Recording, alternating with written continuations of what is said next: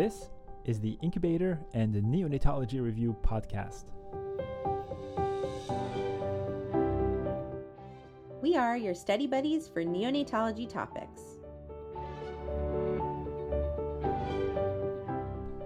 I'm Dr. Ben Korshaw. And I'm Dr. Daphne Yasova-Barbeau. Welcome. Hello, everybody. Welcome back to the Incubator podcast and Neonatology Review. It is Wednesday. We're blazing through GI. What's going on, Daphne? No, I'm having fun. You are away on vacation this week. People don't know that. That's right. I feel very fortunate to be visiting family down here in Argentina. I'm hoping to stop by the NICU down here, so we'll see how that goes. All right. Get us some. We're making. There's actually, this is actually interesting. You mentioning this. There's going to be some major changes happening to the Spanish version of the podcast. Our med students have done a phenomenal job, but we're having two rock stars who are coming on to take over the podcast and start mentoring our med students. So that's going to be fun. Stay tuned for that. Please let them know in Buenos Aires that that's coming soon. You're in Buenos Aires, right? That's right. Right. Okay. The next topic we're talking about is Meconium ileus. What the heck is Meconium ileus? Well, Meconium is Meconium ileus. It means that it's really not moving. So these are these nasty plugs, right? That that can potentially cause a bowel obstruction. So 10 to 50% of patients with cystic fibrosis have Meconium ileus. Okay, so that's okay. So about 10 to 15% of patients with CF will have Meconium ileus. But what's interesting is that 90% of the patients with Meconium ileus have CF. So if you have CF, you may not get Meconium ileus. But if you have Meconium ileus, you better do that sweat test. Good luck with that. It's always a problem to get a sweat test in the NICU. Right. It's always so complicated. Yeah, it's like it's in medical school when they teach you the sweat test, you're like, finally something easy. Sounds like something I could do myself. And then you get to the NICU and they're like, oh boy, they want a sweat test on a baby. It's good. Can this just be done as an outpatient? Can you move the baby to the outpatient building? That's it. The baby has to be bigger. The baby has to be older. Yeah. We're talking about a distal ileum obstruction. It's caused by hyperviscous secretions from the mucus gland of the small intestine. Meconium with decreased water will adhere to the intestinal lining and will basically create like a cast of the intestine and will just block the passage of stool through the intestine.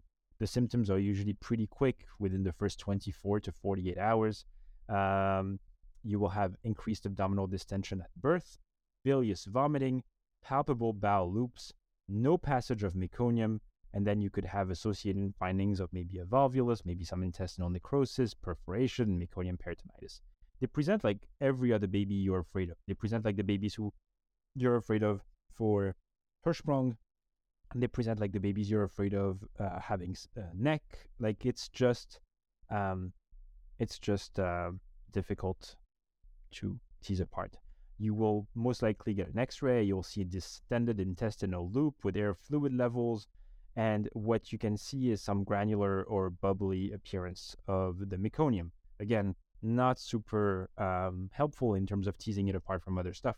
If it's uncomplicated, you treat with an enema, the hypertonic barium enema, gastrographin, or hypake.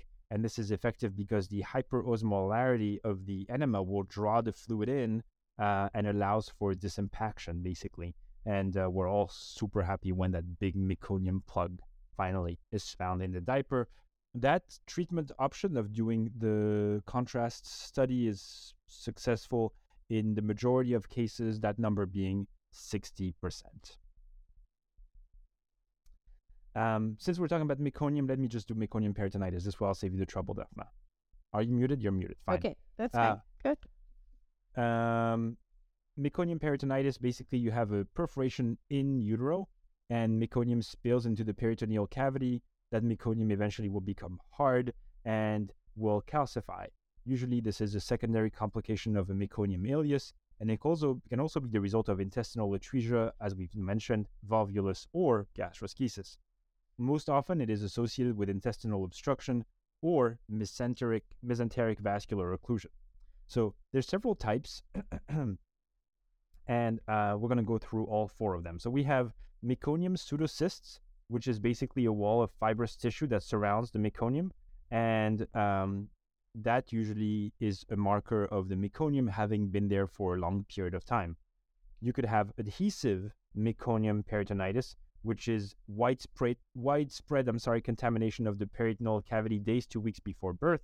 So what you'll see on X-ray is this picture that we described of this scattered calcification seen on abdominal radiograph. You could have vascular adhesion observed with when you're doing your laparotomy, and it's often associated with intestinal obstruction. You could have meconium ascites, which is a perforation only like a few days before birth. You have a large amount of meconium-stained acidic fluid, not acidic like acid, but like ascites, like acidic fluid. And then, but because it's happening so close to delivery, you don't really get the calcification. The meconium that has spilled into the abdominal cavity hasn't really had the chance to calcify, and so when you do the X-ray, you won't see it, but you may be able to see it if you're doing an ultrasound. I'm maybe getting ahead of myself here, talking about diagnosis and stuff. But anyway. And then finally, the 4th type is infected meconium peritonitis, which is you have an intestinal perforation that does not seal, and it's continuing the allowance of seeding of microorganism into the peritoneal cavity. I've never seen this. This sounds dreadful. Yeah. Well, it's snack, right? Yeah. But isn't that interesting that, I mean, when you think about it, you can have this in utero perforation, stuff spills out there, and nothing bad happens. That's Isn't right. that crazy? Well, nothing bad, I don't know. Well, fine. But sometimes nothing bad happens. The management is if the perforation has sealed and there's no intestinal obstruction, then you really you don't need to do anything. However, a majority of patients, keyword here, majority, I'm kidding, require surgical intervention for complications like intestinal obstruction, persistent peritonitis and sepsis, some abdominal mass, abdominal wall cellulitis. So key here is remember to test for cystic fibrosis. I can see that being an easy question to draft. All right, what do you... all right, the next one is... Okay. Yeah, go ahead. We're in the large intestine now. And then we're starting with this small left colon syndrome or microcolon. Does that make us poop if we're doing this journey? At what point do we become you and me? We gotta go. We gotta take a break. We started as nutritious things, and now we're just so... Okay, so microcolon. I think it's really important to remember this association with maternal diabetes, especially since diabetes is becoming much more common, increasing rates. This is an important association to remember. It's also can be related with maternal hypothyroidism, maternal toxemia, which is this magnesium exposure. It can be seen in prematurity, and it has a rare complication of cecal perforation. So what happens? It's a functional immaturity of the ganglion cells. They're there, but they don't work right. It primarily affects the descending and rectosigmoid colon, and it creates kind of a transient functional obstruction. Clinically, the signs are the same as everything else we've been talking about. Abdominal distension, poor tolerance to feeding, and frequently in the case of microcolon, there's a failure to pass meconium. If you get an X-ray, because we're getting distal into the intestine here, there are multiple dilated loops of bowel. The barium enema will show a small colon segment with a dilated bowel proximal to the involved segment. And unlike in Hirschsprung's disease, which we're getting to, the rectum is normal. So barium enema is the study of choice. Yeah, I think, this is interesting because it presents exactly like Hirschsprung's, right? Right. And then this is the one where you do get your barium and suddenly you see that like the Goes colon from big to tiny. Yeah, super tiny. And we'll see what the difference is like when we get to Hirschsprung's. So Before we get before we get to Hirschsprung's, let's talk about colonic atresia. Now, colonic atresia is often it's quite rare, 1 in 1,500 to 20,000 births. So it's the least common intestinal atresia. It's often associated with skeletal anomalies like polydactyly, absent radii, clubfoot. It's also associated with ocular anomalies, congenital heart disease, and the atresia of the colon. That's a key factor here. Is often associated is secondary to vascular compromise. So you have a vascular event and you lose your colon. You will present with bilious vomiting, absent stools. You get an X-ray. You see multiple large distended loops. You do a barium enema, and you see distended proximal bowel and a collapsed rectum with no air. The management is obviously surgical. I think colonic atresia, vascular. It's vascular in nature, and then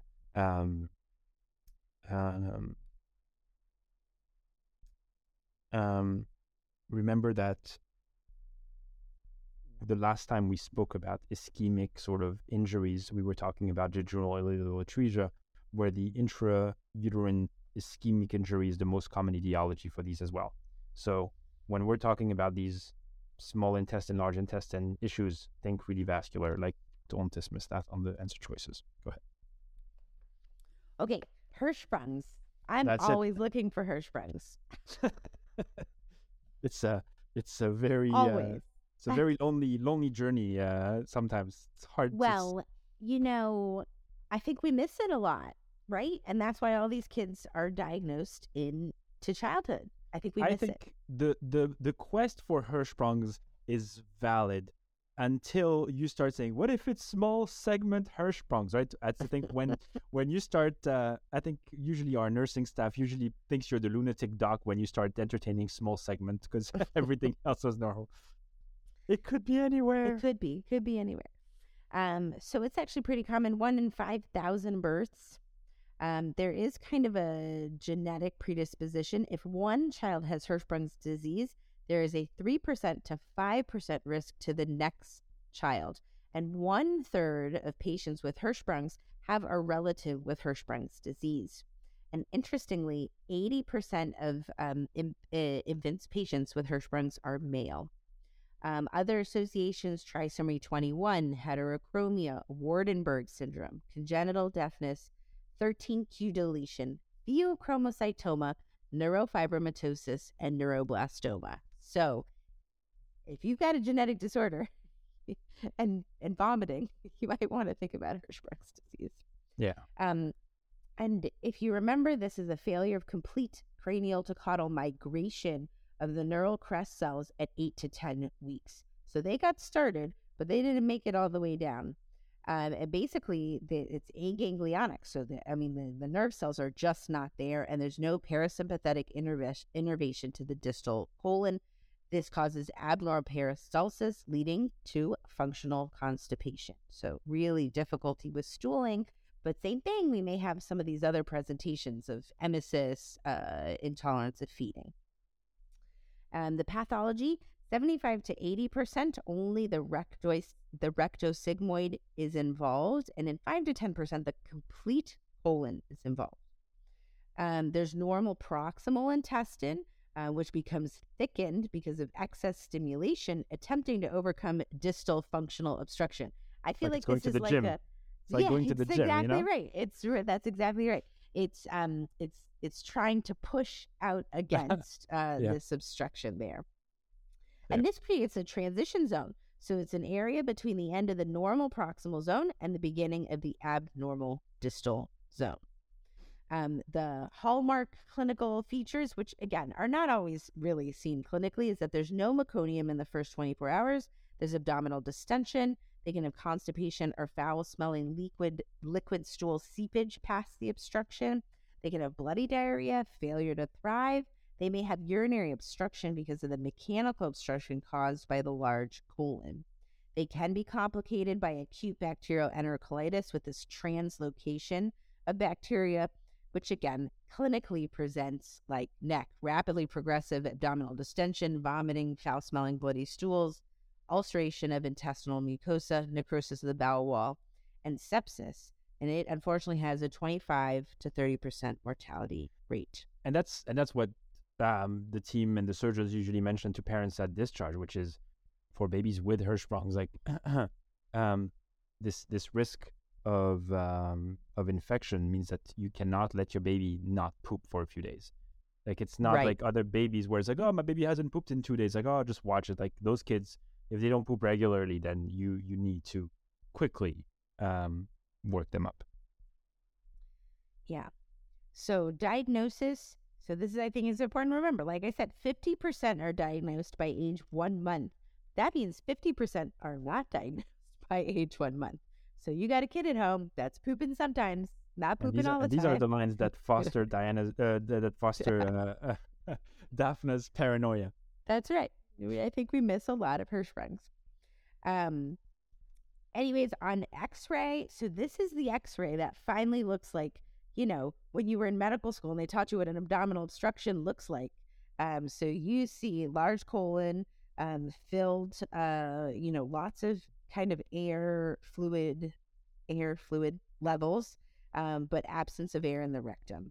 The barium enema is really used to assess for this transition zone, but also it can be diagnostic if there's retention of the barium 24 hours after a study, suggests a disease in full-term infants. And importantly, a negative barium enema does not rule out disease because you may have, like Ben said, a very small segment of a ganglionic colon. Then usually a biopsy is needed to detect the absence or presence of ganglionic cells by a pattern of acetylcholinesterase staining. The differential diagnosis is broad. We've told you about all of those things: distal ileal atresia, colonic atresia, meconium, ileus. The barium enema typically reveals a normal or dilated colon. Sometimes we call it a megacolon, so really, really distended. In contrast to other causes of colonic obstruction, which demonstrate typically a small or microcolon because of where the obstruction is located. So, management. So, depends on where it is and how big the aganglionic section is.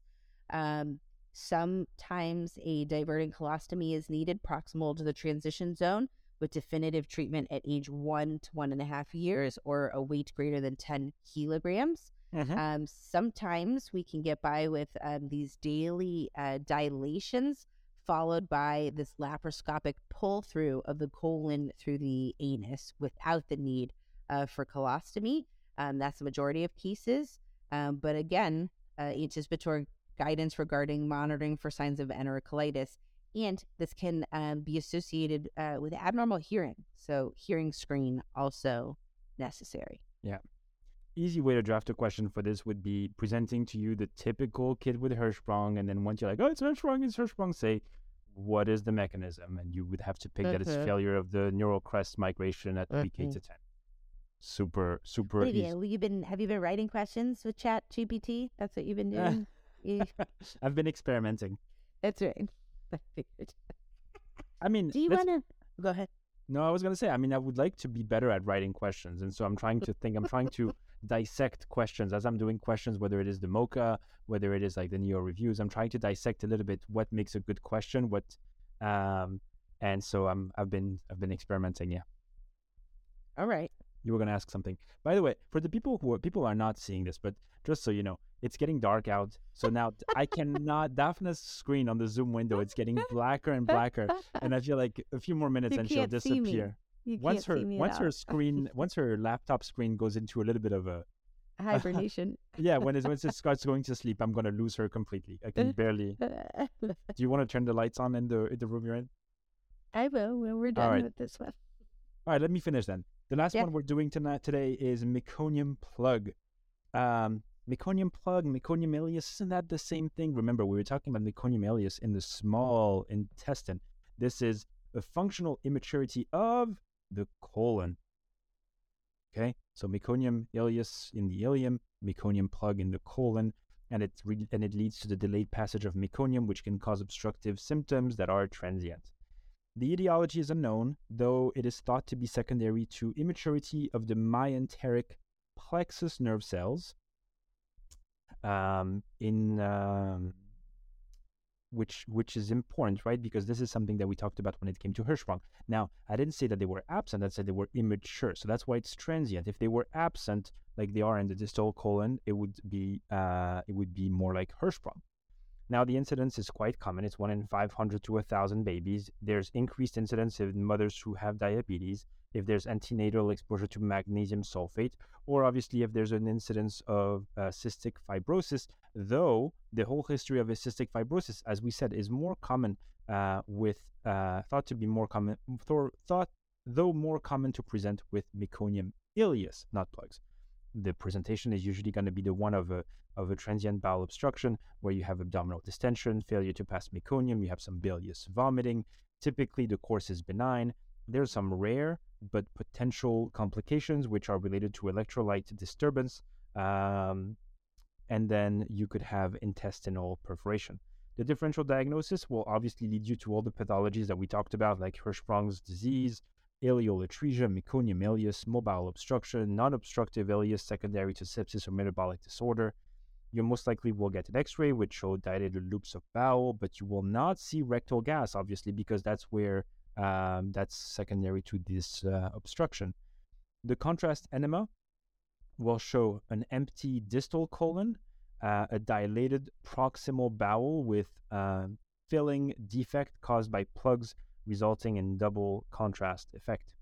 You could have small left colon syndrome, which is a subset basically of infants with meconium plug syndrome that demonstrate transition zone between the dilated proximal bowel and normal decreased distal colon, typically at the splenic flexure.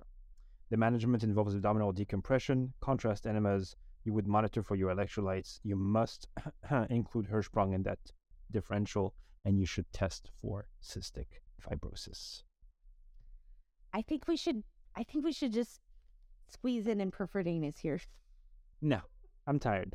My You sushi's are? waiting. Yeah, Okay. tomorrow. Okay. Fine. See you tomorrow. All right. I'm sure people are like, oh, thank God, Ben. I was the guy who, when in class, the teacher would say, we're done unless anybody has any questions. I would despise the person who would raise their hands.